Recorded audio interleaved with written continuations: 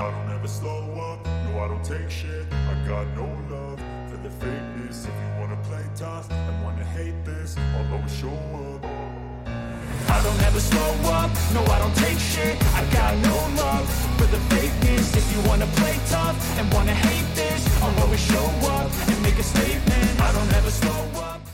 Hello and welcome to the Annoying Tech Truth podcast. I'm your host Andre, and today we will be discussing interview tips. How to become an interview ninja, basically. This is one of the most important things which dictate how your career is going to go. So it makes sense to spend quite a bit of time to come up with an interview strategy. Now, the interview process is very different from company to company. However, they all have something in common. Some companies will give you a technical test, right? From the get-go. I mean, no human is ever going to speak to you before you pass a test. These are what I call a hard no. It means, no thank you. First I need to decide if I'm interested in working in this place. So what I would say, in order to become an interview ninja, in order to own the process, in order to bend it to your will, which is what we all need to do in this industry, we have to come up with a plan. How are we going to do it? My plan is very simple, so I can share my plan with you. However, I do not advise anyone to use my plan. It is my plan for a reason.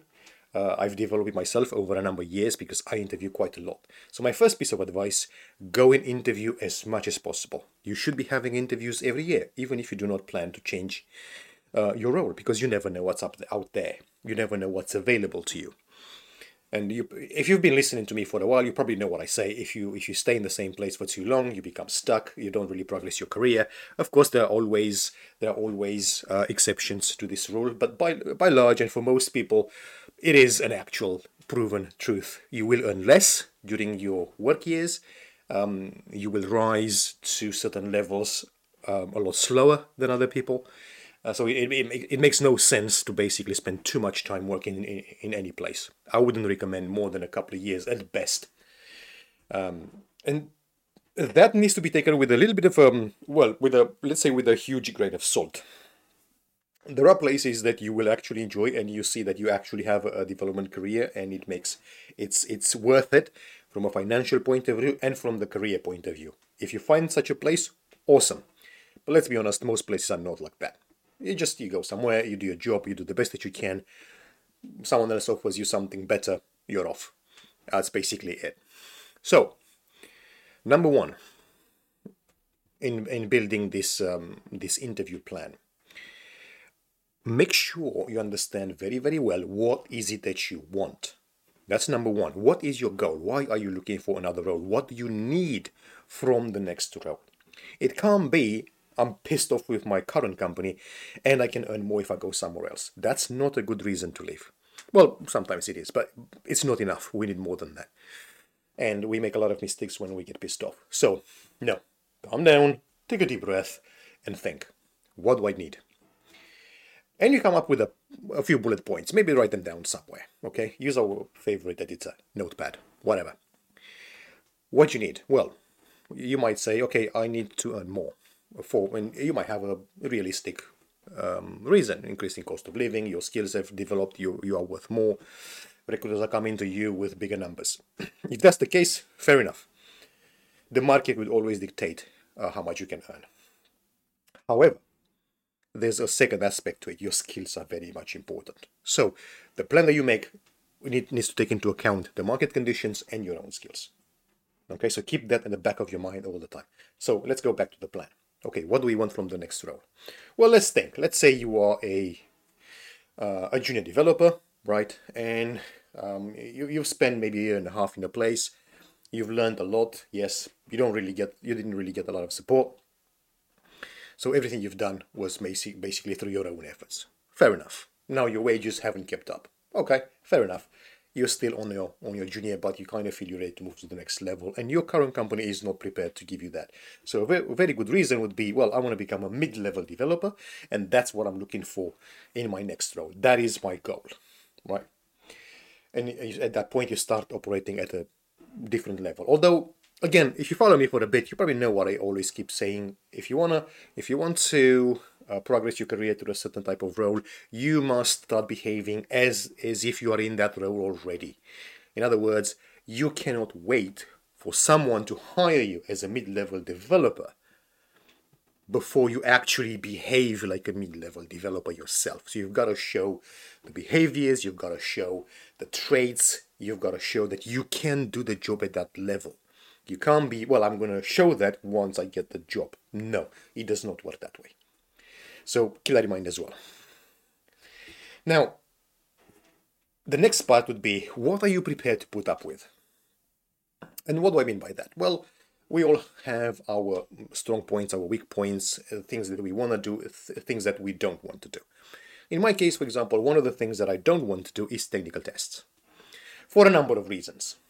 I don't want to do that. My point of view is very simple.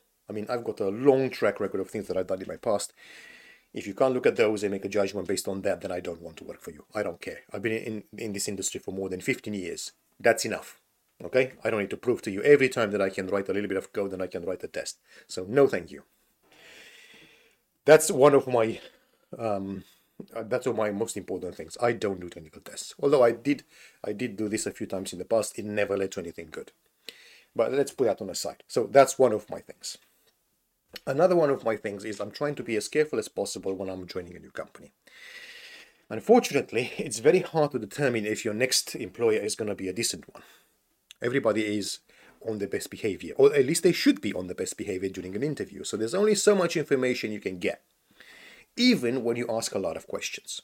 But that's my next point. You need to ask a lot of questions. You need to own the interview process. Yes, you will be asked a number of questions because every company is going to have some questions, and some will be dumb and some will be useful. Sometimes you talk to someone who knows what they're talking about and it's actually a pleasant experience. And sometimes you talk with a brain-dead idiot who doesn't know what he's doing and he's only there because he was forced to be there. That happens as well. And if that's the case, for me, that's a harsh no. If the interview process shows me that not enough care has been put into that process, I can only imagine what it's going to be once I start working in that place. So no thank you. So, okay, now let's see. What kind of questions can you ask in order to own this interview process? Well, think what's important to you. How do you like to work? You might enjoy some freedom, right? So you might have some questions around that. You might want to be in a place where they have their shit together, for example, and they have really good agile practices. So you might develop a set of questions based on that. Okay. One thing I always ask a potential employer is to tell me a bit about their SDLC, their work process, right? How does it work? What does their agile process look like? And most of the time, the answers are very simple. Most companies say a couple of things. Oh, we have a well-established agile process. We have stand-ups. We have a scrum master, and we have a board where all the work goes, and we've got tickets from that. And that's it. And that, in their views, that's agile. Okay, to me, it's not. Just because you have a stand-up, that doesn't actually mean anything. But we'll leave that for another time, a discussion on what a stand-up should actually be. So that's an example of how you would go about asking something. Then you might say, okay, well, I'm actually interested in working with the cloud and maybe doing some DevOps work, and maybe do we have a good deployment process, any kind of CI/CD, that kind of stuff, right? How do you deploy stuff to production? How often? That's a very big question, because the more time they use, the more time they need to actually develop something to production. That tells you everything you need to know about their process. So if someone comes and says, oh, okay, well, we release every 3 months, that's our cadence, then, that's a big red flag, basically. If they come and say, well, we can release in a week or less, that's a lot better. And there's a reason for that. There's always a reason for that. Based on how long it takes a company to release something to a live environment, to a production environment, that tells you everything about their testing process. So if it takes them, if they can't release more often than 3 months, that they have a number of issues, and testing is always part of that. Always. You can guarantee that they have manual tests, and there's a throw over the fence kind of work approach from devs to testers. Always happens. Sometimes you can't avoid it. It depends on what kind of companies come to you. If they say, well, actually, we have a very good process, we have a good suite of automated tests, and we can go to production in the same day you've closed the ticket, then that's nirvana, basically. It means that company, they have their shit together, and there's a lot of stuff you can learn from them, because most people can't do this. I know some big companies who do this. Ironically, big tech, they seem to do that quite well. Companies like Amazon, maybe. I'm pretty sure from what I've read in the past, they release quite often, multiple times a day.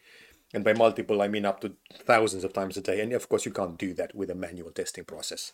So the point is, when you ask this question, how often can you release? That tells you so much about what happens in that company. Very good question to ask, whatever level you are.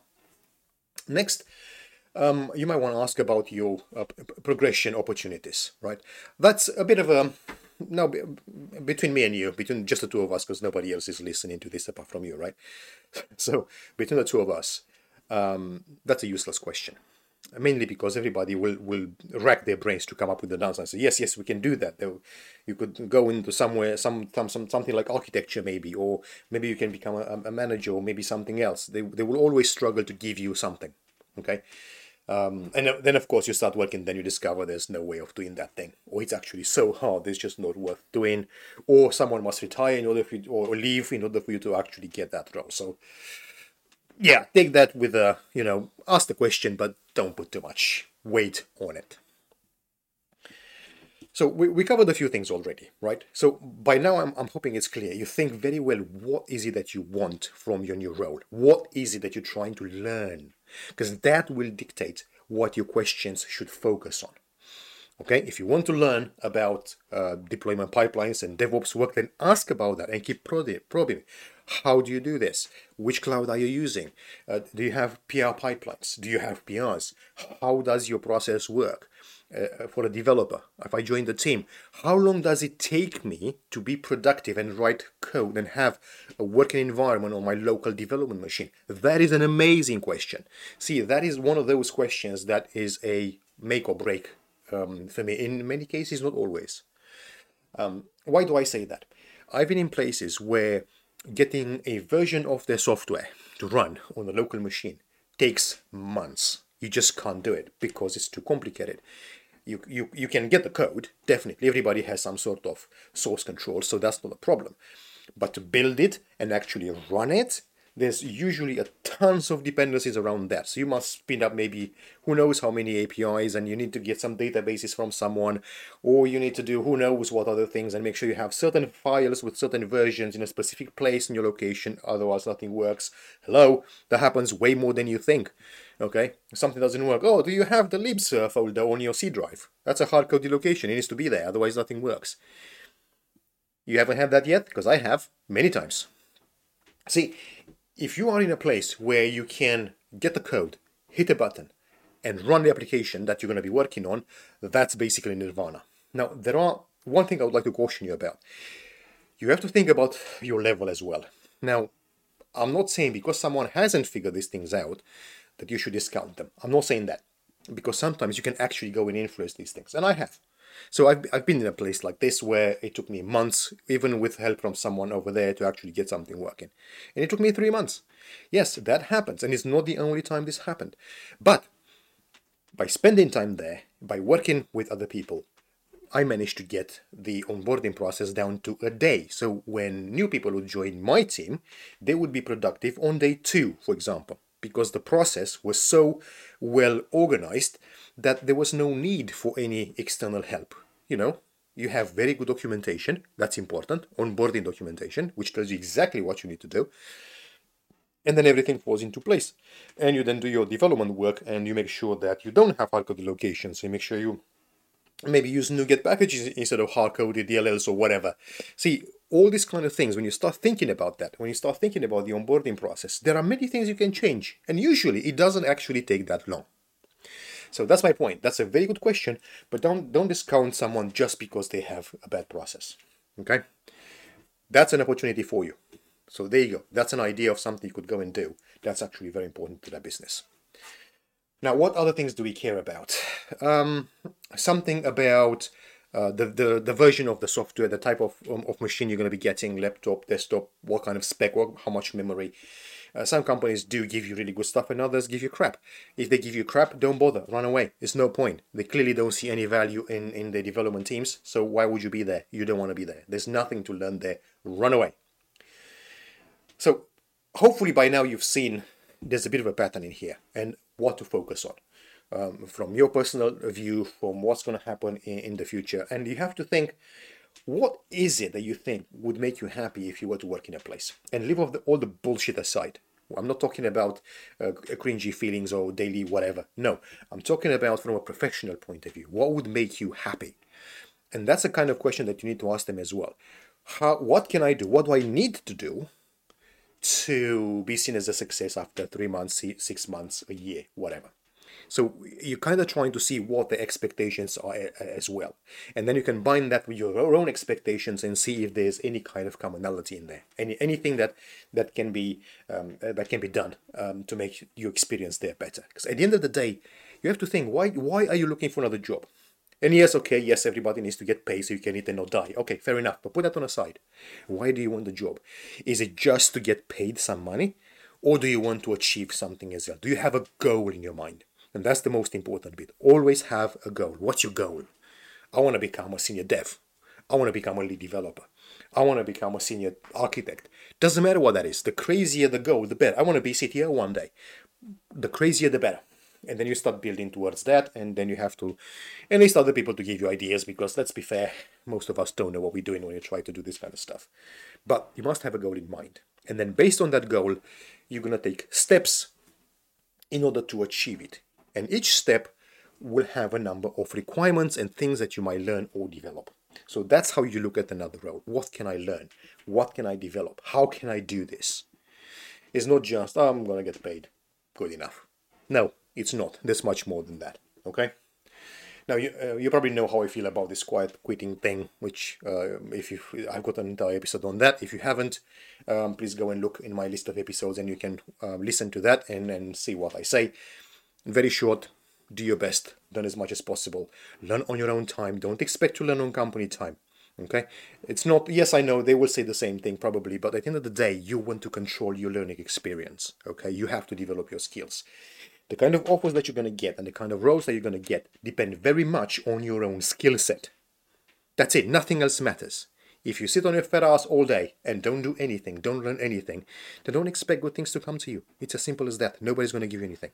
So, put that aside. You have to put in the effort, you have to put in the time, you have to learn, and you have to keep your finger on the pulse of the industry to see what's going on.